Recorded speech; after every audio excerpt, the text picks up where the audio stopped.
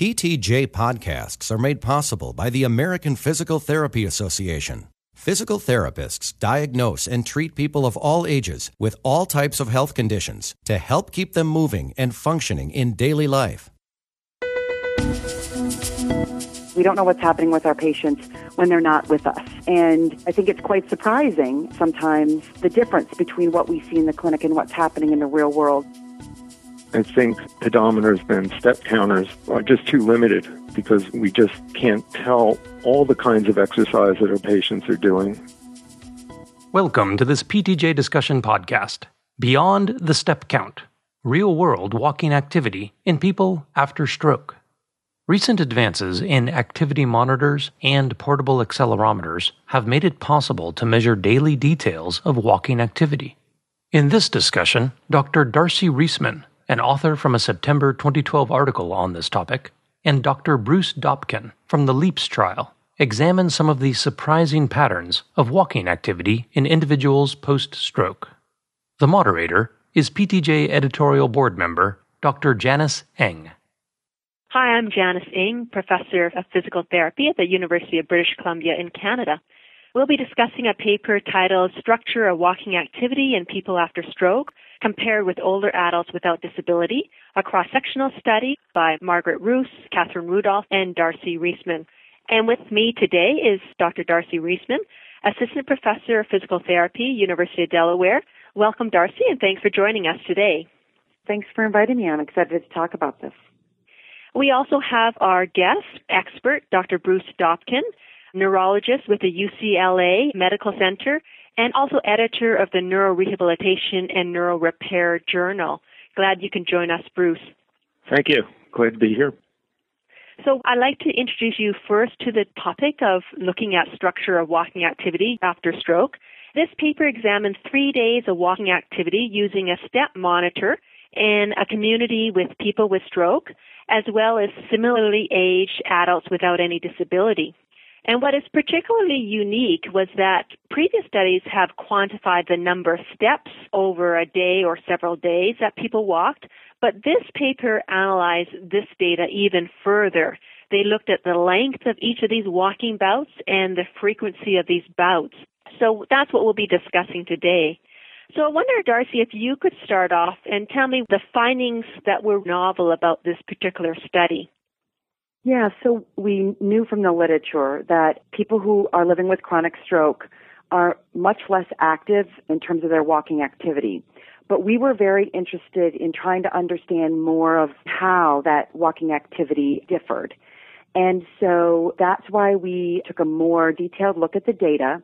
And one of the things that we found that I found particularly interesting was that when you look at the number of steps that participants took in each bout of walking, that did not differ between the people living with stroke and the non-disabled older adults. Most of the walking bouts that were done contained very few steps, 20 to 25 steps, and that was true across the board, and that's consistent with the literature in a younger working population, that a lot of our walking really is in these short bouts. So that really led us to conclude that this reduction in amount of walking activity per day really isn't about the number of steps in the bout. It's really more about the number of bouts of walking. Theoretically, most of these patients living in the community have the capacity to walk 20 steps in a row. So the fact that the number of these bouts differed probably is less related to their capacity to walk 20 steps and more to other factors. And then finally, we were really interested in the finding that when you look at the percentage of day spent in short, medium, and long walking bouts, that percentage didn't really differ very much, with the exception of the percentage of time spent in the very long walking bouts by the most limited of the participants with stroke. So those are the main points that we found really interesting and helped us get some more insight into the walking behavior in this population. Thanks, Darcy, for those insights. Bruce, do you want to comment about your initial thoughts about the study and some of the things that Darcy has commented on? Yeah, we have some parallel data to what Darcy found, both in a paper published about using bilateral ankle accelerometer algorithms in the journal Stroke in August last year, And we also have some parallel data from our LEAPS trial, the Locomotor Experience Applied Post-Stroke trial that was published in the New England Journal of Medicine in May 2011. It was led by Pam Duncan. And so it'll be interesting to add a little more about that. The thing that interests me, Darcy, was that you started out with the notion that the classification of walking handicap that was made so well known by Jacqueline Perry and Mulroy and all back in 1995, you had initially expected a difference between people who were considered to be household ambulators versus those that had limited community mobility based on walking speed versus those who had unlimited mobility capacity, again, based on walking speed. And those groups are defined as less than 0.4 meters per second walking, 0.4 to less than 0.8 and greater than 0.8.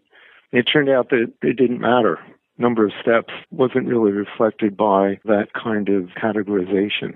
It turned out in that LEAPS trial that the number of steps taken per day was reflected in walking speed, but primarily at the highest walking speeds, much as you found in your much smaller group. There were over 400 people in the LEAPS trial.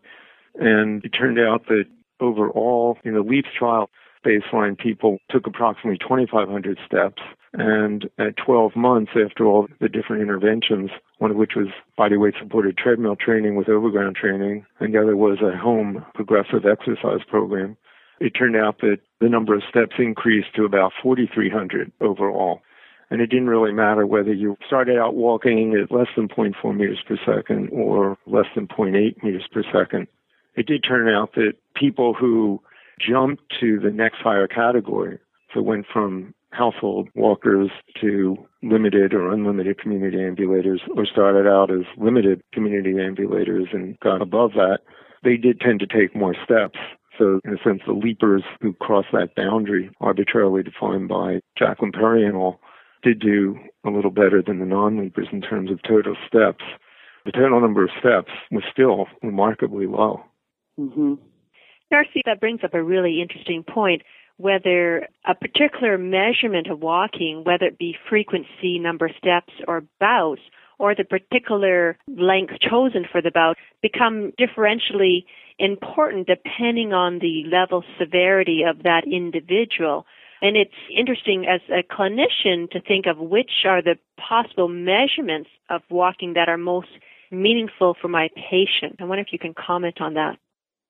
Yeah, part of the reason that we really started looking at activity was that we found in our studies that patients were coming in and doing quite intensive activities with us. And when we started putting step monitors on them, we saw that, in fact, they were doing more with us than they were doing the whole rest of the day in terms of the number of steps that they were taking. And so we really started talking to our patients and trying to understand what some of the barriers were to them doing the level of activity that it seemed that they were capable of because they were producing it when they were in the lab with us. And there's a lot of different factors that enter into what motivates a person to increase walking activity. And so in my estimation, we need to spend some time speaking with our patients about the things that motivate them as well as the things that are barriers for them, and pay more attention to the amount of activity that our patients are doing. I think one of the concerns I do have is that there has been a very simple message in the past where we've said originally, 10,000 steps per day, and that's been kind of tempered now back to about 5,000 steps per day is good for your health. And I wonder if we start to feed back more information, frequency, time, and we're trying to encourage steps, would that potentially be confusing or difficult to translate to people living with stroke in terms of strategies to get them walking more? It seems to me that the total number of steps is nice for normal, healthy people to try to aim for, because that means you're walking probably about 3 miles a day. And so that at least may relate to some level of cardiovascular fitness. But it's only meaningful if you walk at a speed that gives you a little bit of an increase in your heart rate or a little bit of shortness of breath in terms of leading to fitness. I'm guessing from our studies where we have walking speeds as well as step counts that most of the people who are taking 5,000 steps a day who have a hemiparesis are walking rather slowly not getting the kind of fitness effect that you'd like to see. And they tend to, of course, walk at the speed that actually keeps them from getting short of breath, allows them to feel comfortable if they're outside the home with people walking towards them or around them. And so step numbers aren't as critical for progressing our patients as I think some combination of capturing real-world walking speeds, real-world distances, and perhaps monitoring that also with looking at their heart rates. Yeah, I think this is a really important point. So there's been some discussion in the literature about when people are extremely sedentary, do we focus on just getting them less sedentary as a first step and then work on things like improving intensity, which is really what provides the cardiovascular benefits. And so I think that's a really interesting topic that seems to be unresolved in the world that deals with lack of physical activity in non-disabled people. So it'll be interesting to see how that discussion progresses. But I think we are certainly now going back and looking at some of this data and trying to calculate intensity by the number of steps that are taken in the bout and taking into consideration the length of the bout. You can get some idea of intensity. And we're going to be taking a look at that because our hunch is that these intensities are quite low. And then the question is, even if people are increasing the number of steps per day, if the intensity is really not changing, how much of a health benefit does the increased activity have? Which I think, again, goes back to the debate about whether we just need to start by getting people less sedentary and then progress from there. Yeah, by choosing that number of 20 steps, which wasn't that what something like 70% of walking bouts were for 20 steps or less? Right. So our median number of steps per bout was 20. Right. So that means that if you're doing more bouts, then chances are you're doing something more functionally at home. Mm-hmm. You're moving about your own environment, but it doesn't tell us anything about how you might do out in the community and doesn't tell us much about fitness or safety necessarily. And that's really one of the most interesting things about your study, that the bouts were so low. The mean number of steps taken per bout in the LEAPS trial, I think, was about 60. It was a little more for people who walk more than 0.4 meters per second and somewhat less for those that walk less than 0.4 meters per second. And that was at the baseline. Then it kind of doubled at 12 months. So it was a little higher, interestingly, even though the range of number of steps was quite large. I'm guessing that some of this is, that every population is going to be a little bit different. I agree, and I also think this gets to a little technical issue, which, may or may not be interesting to anybody beyond those of us who study this in detail, but that's actually why we chose to look at the median rather than the mean. So if we look at the mean, our numbers are higher, and that's because the longer walking bouts, of course, then slide the number higher. Even if you had only a couple bouts, for example, of 300 or 400 steps, and most of your bouts were down in the 20 to 25 range, of course, the mean is going to be driven up a little bit by those longer bouts. So that's why we chose to look at median. We didn't come up with that idea. That's from a paper by Michael Orendorf's group that indicated that maybe looking at the median was the way to go. So I think the differences may be in part due to the population. So the LEAPS trial, initially when they started, they were more subacute, I guess, and our population was chronic. But I also think it may have to do with that little technicality.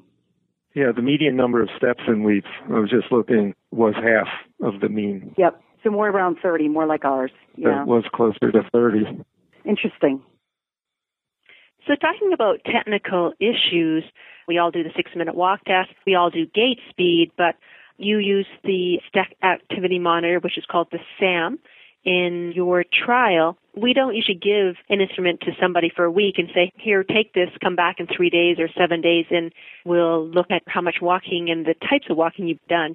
Do you think these type of measures should be standard outcome measures for rehabilitation outcomes? I really think that it can provide some very useful information. The problem, as I see it right now, is having a device that is both reliable and accurate for people who walk at quite slow speeds and also is cost effective. So many of these devices are quite expensive, and giving them out in your clinic maybe not so realistic. I think there's a lot of technology on the horizon. I know Dr. Dobkin's group is working on this to get devices that are reliable and accurate and also provide a bit of information beyond steps. And I think this is just the way we need to go. As therapists, we don't know what's happening with our patients when they're not with us. And I think it's quite surprising sometimes the difference between what we see in the clinic and what's happening in the real world. So hopefully we'll have technology that can be affordable and even provide more information beyond just the steps so we can understand a little bit better what's happening in the real world. Yeah, you've hit on one of my pet peeves with my own trials that I've been involved in clinical trials where walking outcomes were primary outcomes in stroke, spinal cord injury, and multiple sclerosis. We spent about $30 million NIH funding doing interventions in folks, showing improvements, but our primary outcome measure was how fast you could walk 10 meters on a flat tiled surface in a laboratory setting. And secondary measures were how far you walked in 6 minutes. And I have no idea what any of those participants in these trials are doing when they're out there at home or in the community. And so the step monitor gives a little bit of information. It's probably about 80% accurate in terms of actually giving you the number of steps. What we really need, though, are tools that give us much more information in the real world to understand whether our patients change the way they walk, the character of their walking, the character of their gait cycle, the distances they walk, the speeds that they use. And so what we're going to see on the market very soon are devices like ones we've been working with our Wireless Health Institute at UCLA. These are accelerometers, triaxial accelerometers that you can wear anywhere. And we get a signature from each subject about their walking features using these inertial measures. And then using machine learning algorithms, we can have patients wear these devices anywhere for as long as they want and be able to report walking speed for each bout of walking, distance walked, changes in symmetry in swing or stance between the legs, get information about energy use, and overall be able to be a fly on the wall and be able to look at both the quantity of activity and even the type of activity. Is it walking? Is it running? Is it cycling? Is it leg lifts? That kind of information will give us much better insight as to real-world outcomes for our interventions. It also may give us the ability to give people feedback. We're running a trial now in 12 countries where patients wear these devices during their inpatient rehab, and we each day give feedback to the subjects as to their walking speed and how far they walk in each bout of walking, distances, that sort of thing. And we've been able to do this just over the internet with very little training, and that's been pretty successful. So we figure if we can do that at sites that are in India and Egypt and Taiwan and even, what's that place called, the Mayo Clinic, the chances are this sort of thing will be usable anywhere. And it'll be really inexpensive because accelerometers like that you'll be able to buy probably for $75. And if enough of them get sold by different companies, maybe it'll drop down to $20. Right, and I think the critical piece is getting this real-world information. I think as devices provide more information, the data set will become very rich and we'll really be able to get a much better picture of what our interventions are and are not doing with regard to our patients. So with that, I'd like to get some closing thoughts from you of how we could incorporate this information from this paper into today's clinical practice. Yeah, so I think the main piece of information I hope people take away from this is that probably our focus should not just be on steps per day, but also on the type of walking and the frequency of walking. As I mentioned, across the board, the participants with stroke had fewer bouts of walking, even when those bouts were very, very short and probably within their capacity. So one way that people with stroke can begin to increase their activity is simply by getting out of the chair more at home and moving around and spending less time in sedentary positions. They don't need to be able to get out and walk in the community necessarily. They can make some small gains just by increasing the number of times they're moving around in their house. Thanks. And Bruce, any closing comments? A really powerful goal might be to begin to start pushing patients to walk longer durations of stepping. And so maybe look at studies like Darcy's studies, maybe from LEAPS and others, and try to figure out, how many bouts of walking greater than, say, I'll make it up, 250 steps a day is likely to suggest that you really are increasingly independent in the community. And so we would try to progressively increase the number of steps people take. I think pedometers and step counters are just too limited because we just can't tell all the kinds of exercise that our patients are doing in addition to walking. And we can't tell much about energy use and levels of fitness and levels of fatigability, that sort of thing, which are very important for these patients. And so that's where bilateral ankle accelerometers and machine learning algorithms that give you, the therapist and the patient, feedback about exactly what someone's doing will produce feedback that is important to what the therapist would like the patient to participate in doing and what patients feel they need to be able to do. And most important, it'll give us a much better outcome measure for our randomized clinical trials so we can get beyond just step counts or just a 10-meter walking speed. We'll get some real-world information that hopefully then will increase the likelihood that interventions that are working will be adopted by the community. Okay, and with that, I would like to thank Darcy and Bruce for participating in this PTJ podcast. Thank you. Send us your comments or suggestions about this or other PTJ podcasts via email ptj@scienceaudio.net or voicemail 626-593-7825. This has been a production of Science Audio, online at www.scienceaudio.net. Thanks for listening.